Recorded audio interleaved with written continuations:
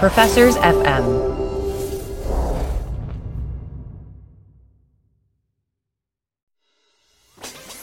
Analytics with Mike Lewis, the podcast where we talk about everything you need to know about sports analytics. Here's your host, Mike Lewis, marketing professor at Emory University. Welcome to the Emory Marketing Analytics Center podcast series, jointly sponsored with the Fanalytics podcast. My name is Mike Lewis. I'm a professor of marketing at Emory University and the faculty director of the Marketing Analytics Center. Today, we are joined by, and this is going to be a good one, especially from my perspective, because this is someone I'm really eager to talk to, Damian Bazadona from Situation Interactive. And look, Damian, you knew I was going to fumble your name just because we were talking about the pronunciation at the beginning. How are you today? I'm doing great. Thank you for having me. And the reason why I'm so eager to have Damian in the podcast series is that he's got a set of experiences that I find absolutely fascinating. So, I'm very eager to dig in. So, Damian is the president and founder of Situation Interactive, a digital agency. But the list of the clients is where I kind of get wild right after the bat. So, the clients include the Empire State Building, the Metropolitan Opera, HBO, Major League Soccer, Wicked, National Geographic, the Guggenheim, Disney Theatrical Group, and Roundabout Theater Company. So, Damian, when I approach what I do, and I tend to use the construct of fandom as something that kind of a construct that unifies, gives me a framework, whether I'm dealing with something in sports or politics or even brand marketing. So I want to start off with kind of a high-level question, and it's almost a philosophical question. Given the diversity of what you look at, what's kind of your core principles in thinking about how all this fits together? I think, again, thanks for having me, because I love to geek out in this conversation too. It's my whole, I've kind of centered my whole life on this business for the last 20 years. I've been having conversations relating to fandom and audiences and things like that. I think it comes down to, when I think about all the different businesses vertical industries that we work with, and it all comes down to the sense of community. And, our business is centered on this idea of building passionate communities and moving them to meaningful action. That's what that's what I do for a living. And I think that's what approaching and thinking about fandom is really about. And how do you kind of create a sense of community? How do you build passionate communities? And I think the key word is passion. That to me is sort of the currency of all of it. All of us have a passion for something. And some people say, no, I really don't. But if you really start scratching the surface on most people, there's a lot of passion that people have. There's all sorts of things. Now, we default in our conversation, we might default to sports or the arts or theater. And it's very clear there. I mean, the person that wakes up and paints himself blue at 7 a.m. to then go sit in a parking lot for 5 hours and then watch a game. I mean, that's about the extreme of passion. Oh, well, okay. Okay. So where's, just to dig a little deeper, where does the passion come from? Oh, I think it comes with a whole bunch of ways, a whole bunch of things. Some of it, like I could talk about the theater business. A lot of business, it is an acquired taste, right? Of like people who grew up, and a lot of times it connects to people's youth and childhood, what they grew up doing. And so, for example, if you went to the theater as a child, you're significantly more likely to go to theater as an adult. And it's the same in the sports league, know this too. It's just kind of a thing that you kind of grew up on. So youth is obviously a big one, and the people you sort of surround yourselves with. And there's a lot of research that shows that of how people connect to things. So it's the memories, it's the experiences, and I think what you're telling me is it's like the formative years are really kind of key to, maybe is it more difficult to develop passion in an adult than if you get someone at 27 versus if you get someone at 7? Well, it's a good question. I'm not sure, because the other side of it, I'd say part one is what your lived experience is and what you grew up around. The other is it's also viewed as a behavior and where you are at a certain portion of your life. So I always view theater, if you look at the demographics for theater, they're typically 45 plus. And if you look at the 45 plus age wise, in terms of at an aggregate, right? It's also something you do as an older person. because older people want to hang with other older people. And where do older people go? They go to those environments of like theater, the arts, the opera. So sometimes I feel like, no, passion is also aligned with what's in your moment, right? So I didn't grow up, I'll just give you my example. I didn't see theater at all in my life. And up until probably 21 or 22, I might have saw my first Broadway musical when I was like 20 or 21. By the time I was 25 or 30, I was probably representing half of Broadway shows as a career. And I had it was something that just came, I just landed in my lap, like kind of luckily. So I'm a big believer you can find passion. I think it's very hard to say how you're going to find your passion. That is a tricky, there's a lot of conversation around that, of what's possible. My business centered, I can tell you my specialty, I feel like is matching someone's passion to action, not necessarily helping someone find their passion. But it's a great question because there's a lot of different, we spent a lot of conversation around what are we doing today to build future audiences for the businesses we work on. I kind of want to deviate a little from my plan for this conversation. Was it tough to start to represent these theater and these Broadway shows as an outsider? No, sort of, yes, but I was fascinated by it. Okay. I think the idea of going into a theater, I mean, you have to remember, I was probably 24, I was young, but I was probably 24, 25 at the time. And I'd been to, when you start working with these shows, you go in and I'm looking around going, oh my God, people come to this theater every night in a Broadway theater, spend $100+ a ticket for a story. And then they do it again the next night and they do it 8 times a week, which is crazy. And to me, that's fascinating that people spend this kind of money. As a young kid, I'm kind of like, it's amazing. And you get dressed up and you feel good, the whole environment, the experience of what you're selling. And then you go to the opera and you go to like Metropolitan Opera. It's a remarkable experience. And you go and you feel like you're transported to another world. And so no, I thought as an outsider, I thought that was actually one of the edge I had. I didn't take it for granted. I thought it was unbelievable. Well, and how I was kind of introduced to it. Well, because as you describe these groups, and look, I'm gonna claim to be a complete outsider to the opera and to the theater, which is why I love the conversation we're having. It sounds like you're describing them as they're almost subcultures. Like there's a theater subculture, there's an opera subculture, and whenever we have a subculture, and look, this happens in sports, it happens in Star Trek. Those subcultures tend to be, they've got their own way of doing things, right? Their own bodies of knowledge, their own histories, right? Their own kind of legends and lore, right? And shared memories and moments. And so is part of coming it from how you do you have to pick up on that? Do you have to almost work as an anthropologist and understand these tribes, as it were? Yes, you do. Because you're on anytime you try to build a community, you're going to start with your core and then expand from your core, right? So if the core group of people, it's the same as sports. Like I think of Major League Soccer. If you go to a soccer match, there's the supporter groups, there's chants and everyone going on, and then there's everybody else, right? That kind of sits around. And so to really bring a community together at its more authentic form. And by the way, all the outsiders attract to the community. There's something extremely exciting. That you're an outsider. You're drawn to that. That's what creates the passion and the energy.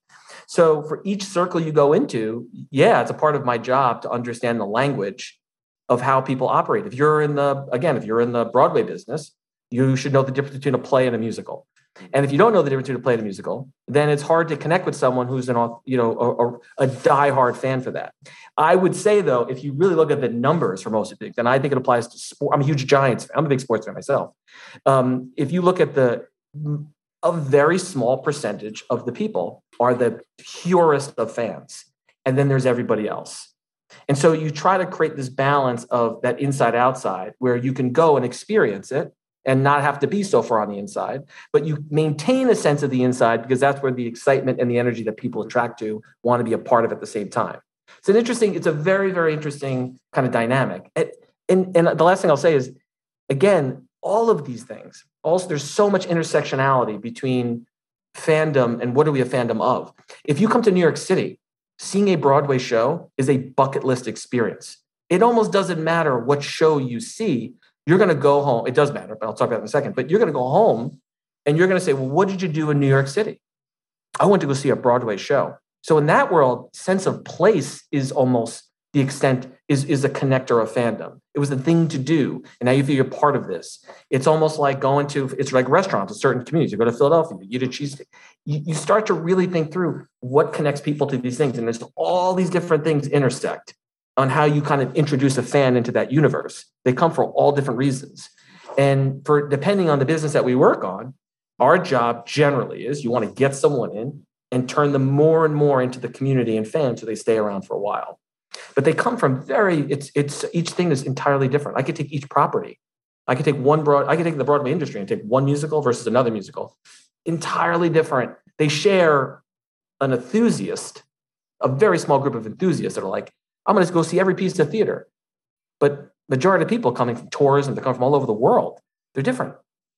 What's the breakdown of, and maybe you can refine my language on this, between that core group and this casual fan? Is it the way you're talking about it almost sounds like it's an 80-20 kind of rule? Kind of. The difference with theater is, again, it's different than a lot of other industries, I think, in the sense of it's very expensive.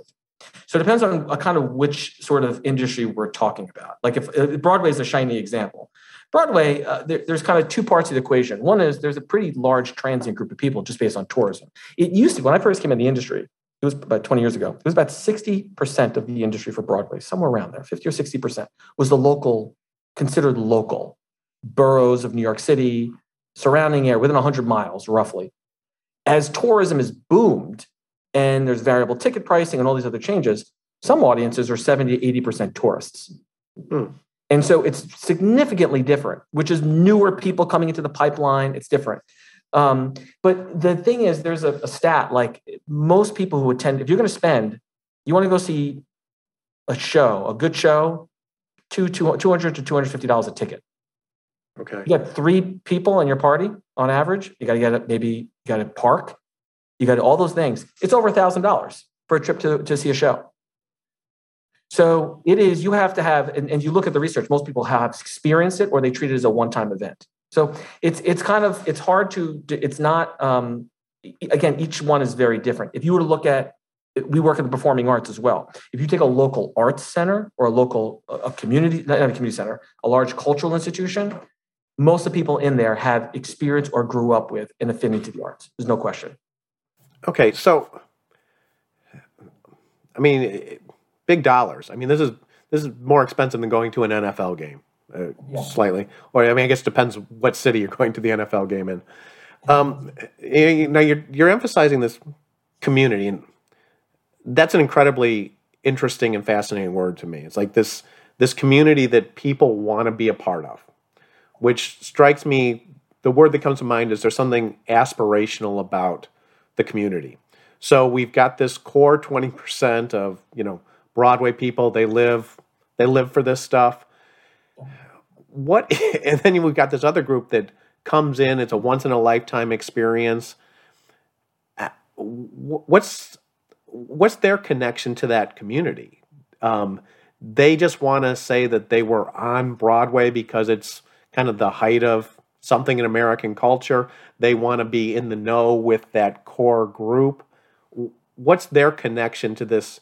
It sounds like the community has multiple layers. How does that work? Yeah, and like people connect to things again, that's why it's hard to lump it, right? So I'm sure there's, and when we look at it, you're trying to, what motivated someone to go? So again, I'm using Broadway just as an example because it's pretty straightforward, right? So it depends on the show. Like say Dear Evan Hansen is a show that really deals with the sense of wanting to connect and feel belonging. It's so centered on that idea. So there are people that see that show connect to the story so deeply. Theater is remarkably powerful about putting a mirror to ourselves. Mm-hmm. And people connect with that show and then they leave, right? And they either go back home or something like that. In the theater business, there's not a lot of repeat buying for the same show. It's like how many times you watch the same movie and never mind the same movie, you're going to spend $300 for that movie every time. There's not that much of that. You go see it once. But then the community begins to expand where you start with the music, for example. We have clients very common for us. We would create someone to go see a show. Then they're going to listen to the music either on Spotify. They may buy the album, merchandise or something like that. And then over time, we do like viewing release parties where fans from around the world who many of them, by the way, have never even seen the show. Most I have to tell you, this is very important stat. Most who haven't even seen the show are label themselves as let me phrase, I'm sorry. People who haven't seen the show are just as likely to call themselves a fan of the show than people who did see the show. It doesn't matter whether you've seen the show or not seen the show. You will, and what's even more staggering about it is they will go refer it to somebody else to go see whether or not they saw it. People, it's fascinating. People align with what they want it to be. So the passion is the passion towards the entity of Broadway, or is it towards the specific shows? I think it's a combination of a reflection of your values as a human. And it really aligns this way. It's like people who support the arts, for example. Okay. They go to the opera. They believe in that. They believe it's good. They want to be associated with it. So for some, it's that. It's essentially, I support this. And the arts falls in that category. It's a big one. How we support things and how we view ourselves and what's very important. So I'd say a big part of it is essentially a reflection of ourselves as to why, of kind of how they approach it. I think that's a big part of it. Okay. Follow-up question. Given the structure of this business, not a lot of repeat buying, what does the data look like? Whenever you're trying to understand, a fan community in sports, it's kind of easy now. We've got massive databases. We can see what someone did for 20 years. How do you get your head around quantifying? So we've been talking at this point mostly about the intuition behind all this. You're also very much in the data business. What does the data look like that you work with on something like this? Well, I think our business is, again, depends on the industry. On Broadway, we don't necessarily look at the lifetime value on an individual brand level. So when we talk about building passionate communities, effectively in that world, it's kind of building people in advance of seeing a show. We market really based on behavior. Most of our money is not spent against a demographic. It's primarily spent against a behavior.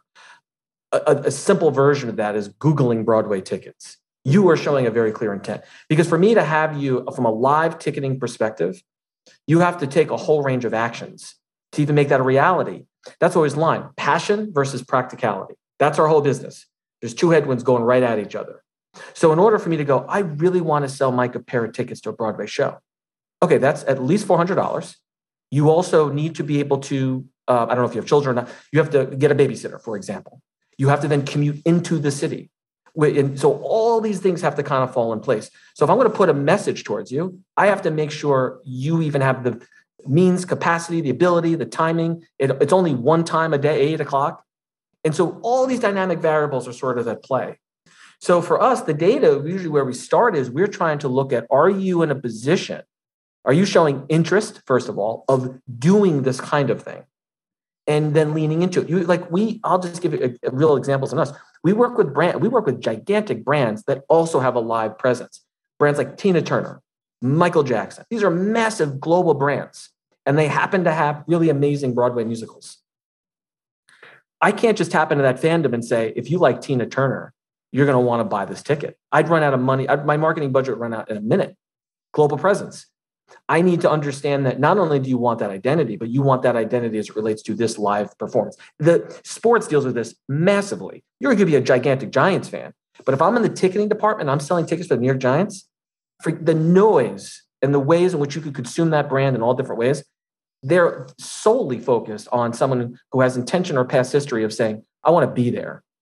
So from us, the analytics is centered on your likeliness of a behavior, of doing that specific thing, less about it's an important, as much as valuable as your affinity to the brand itself.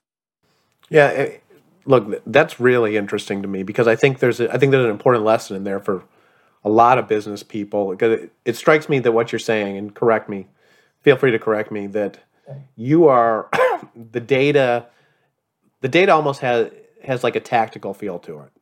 You see something, you see a pattern, but you realize it's and then you react to that pattern, but you realize it's a very incomplete view of what the fan looks like, right? Because you're not seeing what they did when they were 7 years old. You're not, customer lifetime value is important, but you're not tracking it, right? So you got this conceptual model, but the data is kind of tactical and reactionary.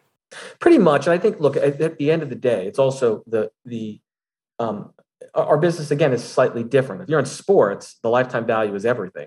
If you're in the theater as an individual brand, it's not. It just isn't. It's just different. It shows you already know how the story begins and ends. Now, I know how the story begins for the Giants every year. It begins and ends. But it's just very, it's different in that way. So to us, it's almost like just trying to tap into, really understand. Well, first off, this putting data aside, I would just say, and this is just the spirit of how we think about everything here in fandom, is respect your fans. And that gets lost. It gets completely lost. And as a live event person, we spend a lot of time on, particularly in sports. Sports, I think, has gotten completely lost touch with the actual fans who schlep into the stadiums and give good money and sit there and invest their time, energy, and effort into this. The purity of like what makes fandom a fandom. I think they lost total sight of that about, 5 or 10 years ago. I think things have gotten better, but I wouldn't bring my kid. I was like nervous about security, all those different things. I'm kind of going, this is ridiculous. You have a better chance. This is when you think about fandom. I'm a Giants fan. I've been a Giants fan for a very long time. I will tell you right now, you have a way better chance of getting a tourist who's coming into New York City for a weekend to go, oh, I want to experience New York City, of recruiting that person to say, you can go to an NFL game, than getting me as a Giants fan who lives 25 minutes from the stadium to go to Giants Stadium. Because I'm like, no way. I'm a Giants fan. I'll watch it on my TV. It's better. And/or for the way I've felt about the team, all those different things. So it's not, I think it's important is the way we have to think about how we're bringing people into the community, which is a sophisticated game looking at intention and behavior, but never losing sight. It is extremely difficult. I don't believe enough time and energy is invested in valuing the fan. It just doesn't. They take them for granted. There's not budgets don't generally support it. They just don't. And I feel like there's so much more. That's why I like. Yeah. So what are you getting at? You think sports lost it in terms something about the customer experience, something on the back end care? I do. That's my personal and versus depends what industry we're talking about. But I would say as a window of time. Look, it's hard. The last couple of years have changed a few things, but I would say in general, I was impressed with what Major League Soccer did. I'm impressed with the thinking. Let's put it that way. Mm-hmm. And the thinking is centered on let's create smaller venues. They essentially tightened up the venues to create a far better experience. You feel like you're part of a fandom component. It just feels more naturally. It feels smaller. It feels more intimate. And I appreciated that. I feel like there's a little bit more connection to the team. I think when I go to some of the venues, yes, I do not feel as though as a Giants fan listen, I buy tickets to the Jets. I'm right near this. I'm probably a half hour from the stadium and I get the stuff. I don't feel like a fan. I just don't. I don't feel like I'm treated as a fan of those brands, even though I buy tickets. I feel like I'm being sold stuff all the time. It's interesting. And I don't know. Maybe it's different stadiums. I'm also in a very high market. I'm in an expensive market. Some I think do it really well, but I think you have to have a real appreciation to say the people and investment. It doesn't matter what industry you're in, whether you're in sports or theater, the power of shaking someone's hand or making them feel like you're shaking their hand, you're looking them in the eyes and saying, thank you. There's 1,000 ways you could play that out, from a seat upgrade to a custom note to like, I'm just going to give you this, a random acts of kindness as relates to people. Real investments in that. And I think some sports teams are probably doing it really well and others aren't, but that just gets lost because that gets lost. Where does that live in the stat? What stat does that live in? That lives into retention. And the problem that I think I'm seeing is that on the retention side for ticketing, everyone now lives under the belief that people want to make last minute decisions. No one wants to plan anymore. So what we do is, I see this in all industries, subscriptions, season passes, a lot of that stuff is falling. So what happens is, and that usually is one of the indicators of how strong is our fan base. And as those numbers start to fall, my fear is that a bigger industry macro trend is that people are confusing two very separate points of thinking of, hey, look, we're not going to be able to, they're confusing fandom, and that's usually where they invest. And they're starting to say, you know what, people aren't subscribing anymore. We got to go about single tickets and things like that. And what they're going to end up doing is underfunding their time and energy towards treating fans like gold. And it's just, that's changing. And that's terrible. That's not a good way of doing business. I think, I think it's an interesting contrast, perhaps, and I think there's always, the different categories matter quite a bit. And one of the things that perhaps different from theater versus sports, right, is that, like you're saying, people don't go to the same play multiple times, but people will go to that same baseball stadium, 81 times a year. And so I'm getting the sense you're saying that you don't think there's enough investment in kind of old school relationship management and all this in terms of, touching those customers and acknowledge. And look, customer lifetime value in sports, I encourage everyone out there to do a sort of a back of the envelope calculation, because some of the numbers can get just astonishing. If someone's paying $200 a seat, they're buying 4 seats, they're going to 81 games, they're sticking around for 20 years. Amazing numbers, right? Pop off the screen. I think that, and you might hear pipes banging behind me. This is the New York City heat kicking in. I think I could tell you again an example of just for New York alone. One of the major changes as relates to the Broadway industry. The other major thing if we're talking about fandom across theater, arts, and sports as it relates to seeing the experience live, let's put a framework around it.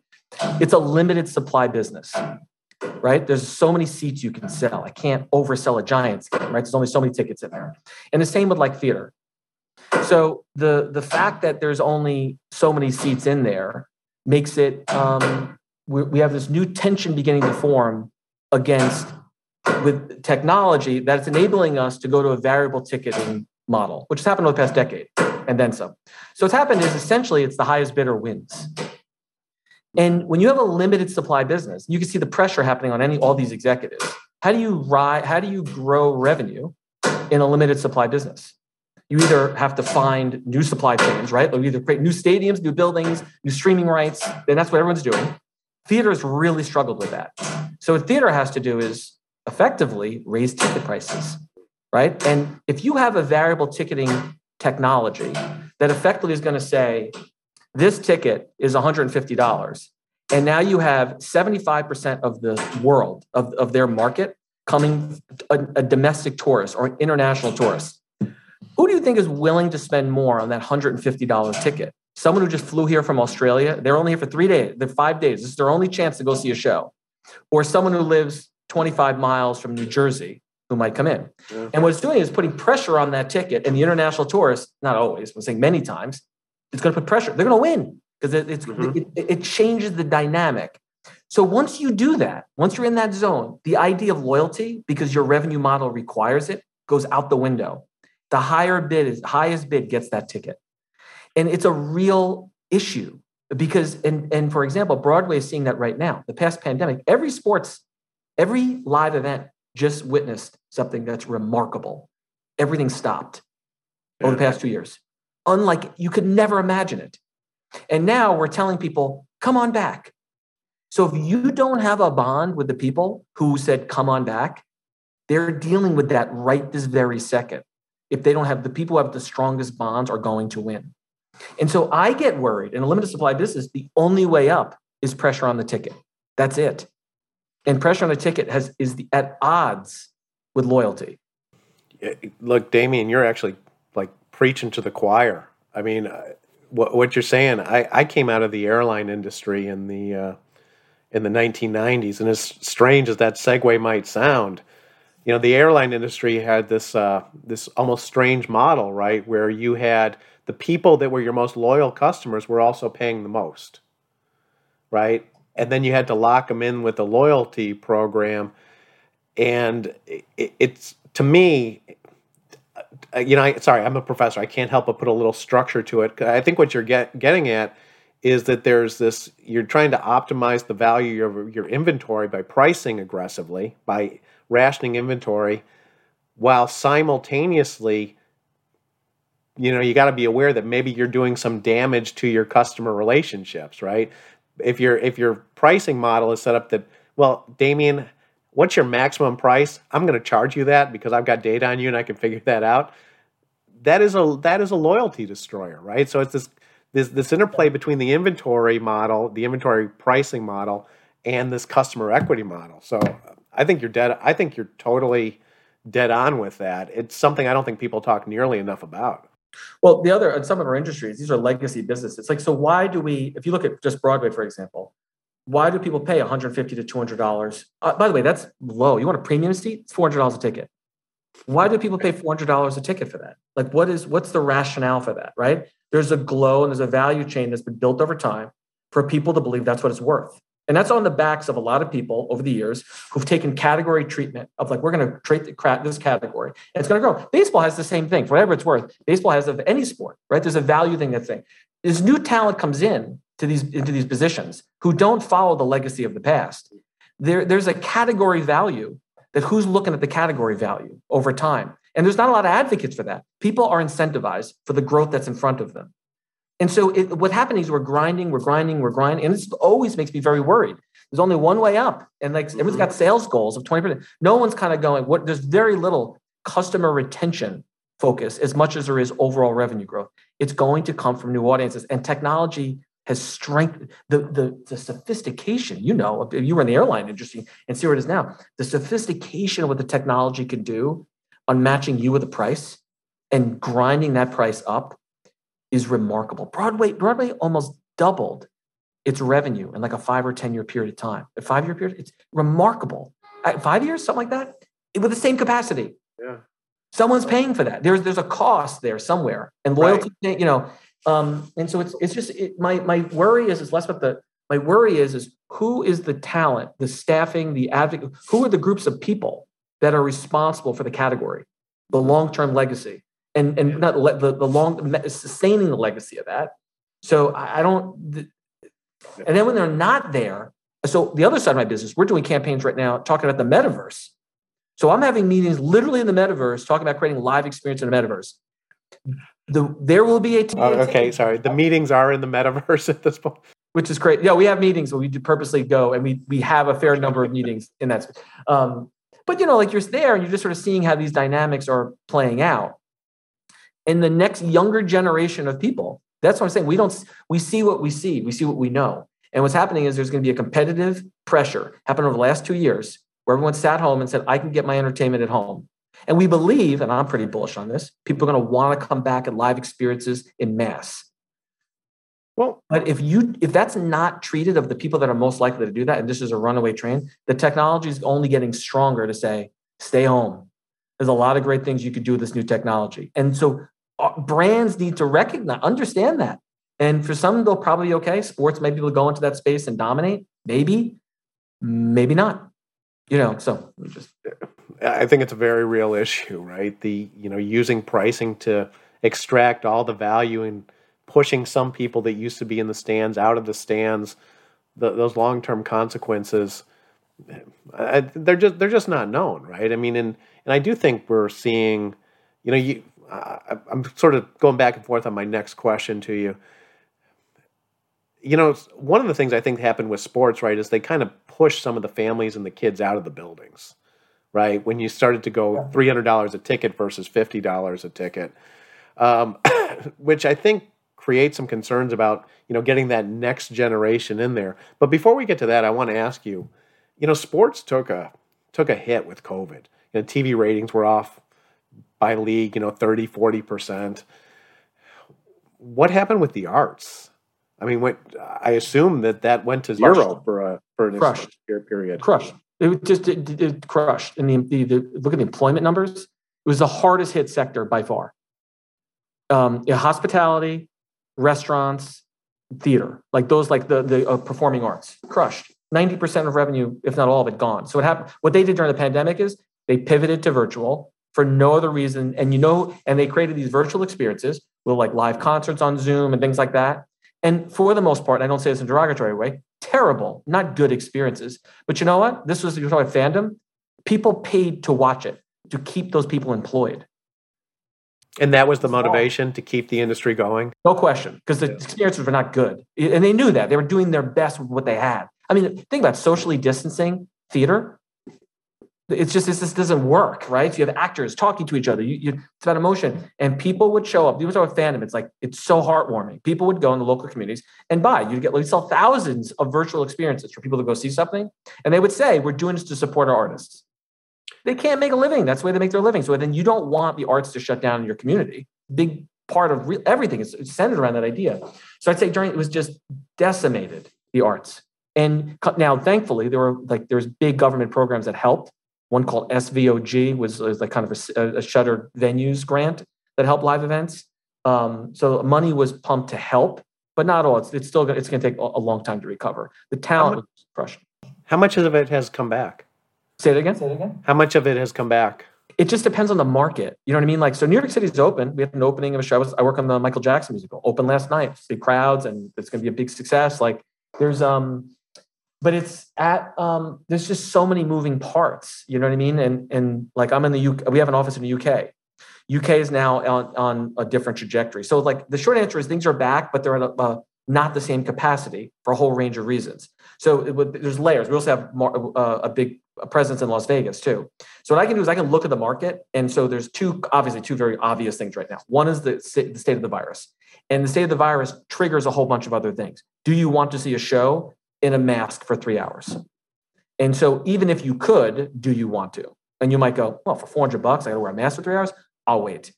Yeah. In the markets where the masks come off, you start to see people going more comfortable going. And then there's health and safety, there's crime in certain markets. Like New York right now doesn't have the best headlines right now. So there's like all these kind of like moving parts. But like, I can go to went to a Jet game a couple of weeks, however many weeks ago, no mask, like you know what I mean? I'm vaccinated. So it's just, it depends on really the types of things, but closed door things, you know. Meanwhile, they played the Bills. It was like, I brought my kids to that first football game. It was like, we'll go to the Jets game. It's like 40, my son likes the Bills. Yeah, that's it. I'm like, this wasn't a good one, son. Sorry. You know, it's interesting when you talk about football because we sort of ran this live experiment in the South with, 100,000 people in these SEC stadiums last fall. And not a mass to be seen. It's such a different world. That's the other thing too. In my world, it's so different. I'll have one conversation with a client, but New York City, we're in kind of the epicenter of it. And college sports is different over here. It's just in its aggregate, though, everyone is sort of and the arts leans more liberal in general. And if you look at the research on liberal views as it relates to the pandemic, they're more likely to be on higher safety measures. Whether that's right or not, it's just what it is. And there's an interesting string of times where by political affiliation, you're more likely to have more limitations, right? Yeah. Like policy. So I don't think there's any doubt about that. I mean, it's, you're in New York, I'm in Atlanta. And as you move from the city core, the conservative increases dramatically, like with every mile you drive. And the restrictions change where, you'll still see people walking with masks outdoors in a park in the city. And then it's a whole different world as you get out. Where do you think it's, do you think it's going to come all the way back? Yes. In my industry of higher ed, I tend to think we might be looking at something that's almost a little bit of permanent hybrid where, some things can be virtual and some things are still in person. Hardcore performing arts, it's going to come all the way back? Yes, I do. Okay. I think the opportunity, there's a lot. I mean, there's a lot to unpack with the performing arts in general. I'd say a few things. One is that happened over the last 2 years is kind of a recognition of a lot of the inequities that exist in the business, right? There's and you could really start to see as it relates, I'll use the broad term diversity on stage to effectively say non-white performers in the space, behind the scenes on the acting. There's there's clear inequities that have begun to happen. Virtual technology, that's why I'm kind of bullish on kind of there's a hybrid universe where, yes, people are coming back to the theaters, but why are we not creating really exciting virtual performance that can sit side by side with it? It opens up accessibility, opens up more stage, more stories, more audiences. When you're in a limited supply business, there's only so much you could do. And remember, some of the theaters we're talking about have 1,000 people. So even if it's amazing, how do I make it representative of the communities we serve? And arts have really struggled with that. It's a wealthy person's game. And so we're trying to change. If you want to change that dynamic, you got to change the supply. Supply is too tight. You got to open it up. So that's on one side. I feel like there's a big thing to that. You also need to open up the pipeline. I have a 501c3 called Situation Project, where we connect New York City public schools with the empty inventory that exists in theater and arts, performing arts. They leave millions of tickets unsold every year. And they're at 90% capacity, mind you. But it's a stat that kind of slips through the cracks. We're at 90% capacity. I'm like, but 10% is about 2 million empty seats. So we take the 2 million empty seats and put them into public schools and get kids in there. Got to build the pipeline for the business. But more importantly, this is my bigger statement, why would you not do that? The arts are so good for humanity. Why would you leave an empty seat? And so so I'd say on that, I feel like I think it will come back. There's a lot of evidence that shows people are going to want to come back to performing arts. I think sports is in for a very different beast. I think the big events, and it's probably no different of work in the concert and festival business. Some of the big ones are going to sell like crazy. The major markets, major games are going to sell like crazy. If it ain't amazing, I'm not convinced those businesses are going to, the live experience in sports, I think is going to really struggle. There's so many competing forces and online gambling and everything like that that's going. I think it's going to change. I don't know how it's going to change exactly. It is going to be the pressure on people going, the pressure on the ticket is going to reduce as it relates to going to live experiences. For sports, I could be wrong. For the NFL, what they used to be able to charge, I think the dynamic's going to change dramatically. Okay, so switching over to the youth, and you mentioned the Situation Project. Is that what it's called? Yeah. Okay, so one of the challenges, I think for almost every cultural entity at this point, is Generation Z has grown up not hanging out in the living room with their parents watching stuff on TV. They've hung out in their bedroom looking at stuff on a 3-inch phone. Yeah. And, they've also gotten used to watching YouTube content at 10 minutes an episode and Facebook content at 3 minutes an episode. Are they going to, how is generation, and look, at the price point, look, Generation Z, the oldest ones are about 25. They're not able to buy season tickets and Broadway tickets yet. Yeah. Are they going to start to show up in mass in sports or the performing arts? Well, I think there's a whole range of ways to think about that. Again, I think sports are in trouble unless they move their investment to looking at the fan relationship in person very different. And right, it's a throwaway. They don't spend enough money on. I see the budget that they spend. It fascinates me. Broadway's show has I don't even know what the math would be. A fraction of their capacity, spend significantly more to sell those tickets than they do. They don't spend the money and investment is not in the in-venue experience. It just isn't. Maybe for some it is, so I think until that happens, I think there are so many other forces. And as a major sports fan myself, I can watch it on a VR headset. I can watch it anywhere. Me going there, it better be awesome. So I'd say the sports thing, I think, is going to struggle to get younger people back unless they make it more experiential. And by the way, I don't think online gambling really helps that. I think it changes I'm still totally flabbergasted to where that goes and how that has a huge impact on the sport, on fandom. What are you a fan of? You're a fan on winning. And so I catch myself. I'm a Giants fan. I'm like, I hope they fumble so I make my money on my fantasy bet. So it's just extremely odd. And I'll give you a focus group one on this, but there's that.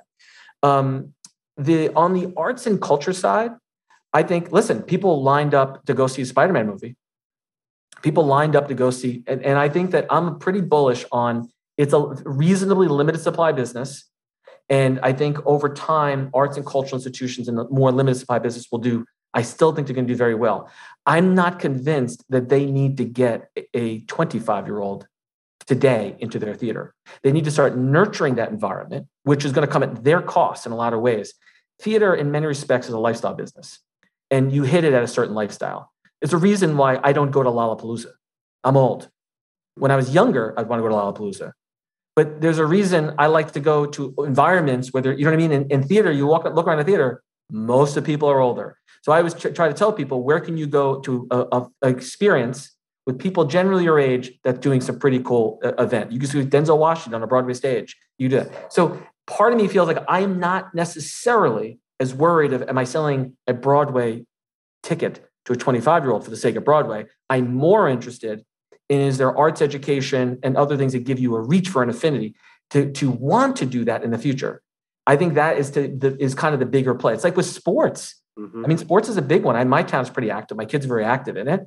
But sports programs, they see what they're competing against. What you said before, they're competing against a screen. They're competing with esports. They're competing with things they didn't have to deal with before. And you could see enrollment, a lot of sports programs going down. The pandemic put that on steroids. And so there's kind of all these dynamics, but I'm not as worried in a strange way. Like, I think it's just going to be different. Okay. But I'm not worried like our people are human and we drive on relationship and connection. And yes, it's a lot better on screen than it used to be. but I'm not worried. I feel like if you create a great experience, people show up. And the last thing I'll say is that's the magic of limited supply. The magic of limited supply that every age relates to, particularly the younger folks. When you can't have something, you kind of want it. And that dynamic's not really going to change if from a marketing perspective. It's not a scale business. Okay, Damian, I don't want to, this has been great, and I don't want to keep you too much longer, but I want to give you an opportunity for a final word in all of this. Who does this stuff the best? I mean, you got such a wide range of clients, and like I said, it's everywhere from, and I love the fact that you have the Empire State Building, from a building to a soccer league to the opera. What out there is something that you would always point to and say, this is someone that really gets it, that people can learn from? It's hard because there's more individuals that I would say. So it's hard. I mean, I think that I've worked on a significant number of experiences at this point. The experiences that really win are they give you a feeling worth feeling. And so I really try to frame that with someone when I'm like, I'm going to give you my time to get off my couch and to this location. It's got to be something that's worth feeling. And they do it really well. I've seen so many flops from big brands like the NFL to National Geographic to these big giganto brands trying to create experiences that people go, not interesting when they go to it, even though they have these big brands. And they go and they'll look and they go, this isn't it. And the importance of delivering experience worth experiencing, a feeling worth feeling when you deliver an experience is a very one-to-one type thing. So a micro example. I'll just say, well, I go to a show here in New York and I buy tickets. I buy a premium ticket. When I walk in, someone's like, oh, Mr. Bazadona, nice to see you, as I was going down the aisle to see a show. I was like, whoa, that's high touch, like super high touch. And that was on a small theater, but I equated, I'm going, oh, they're understanding right there. I spent a decent amount of money and I'm being thanked for that. There's performing arts organizations that recognize, oh, I've been there multiple times. They can kind of intercept you when you get there. You feel like you belong. Not only do you belong, they see you. The brands that are doing it really well make people feel seen. It's just at the root of it. And I can't say oh, that brand necessarily specifically gets it or that one, because all get it at moments. I went to, a Major League Soccer Red Bulls game in my area. It was raining like crazy. It was pouring. This was like years ago. And they had some of the team come out and like high-five the fans as they kind of came in for showing up to the game. I'm like, you got it. You see all those people that showed up? They felt like, man, you came out. And I told my son was like high-fiving some of the players, which was like, I think I'm like, you don't have to do that. San Francisco, when you go to a Giants game, San Francisco Giants game, they let you run on the field. There's certain things. Some do it really well. I would just feel like it's a high touch thing. I'm impressed everywhere I go, whether it's a restaurant or things. I'm always kind of looking for it. What they have in common is they make you feel seen at all levels. And I just don't think if you look at who really is the chief experience officer for a lot of these brands, point that person out for me with brands. It kind of exists, but it's not invested in. And that's the unfortunate. That's where the opportunity and the threat is. You don't invest in that, I think you're going to have major problems. I think COVID just accentuated that reality. An emphasis on building connections, great experiences to create communities that kind of make it all happen. Sound about right? Yeah, totally. It all comes down to that, and kind of invest. It's just an investment in your relationships. People can see through when they're not being respected and valued and seen and heard, especially pumping money out. We all know, we can all relate to this.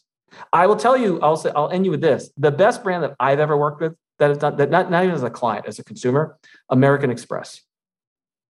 By far, the best. It's kind of interesting. I don't think they have too much of a presence up in New York City, though. I think they have a little bit.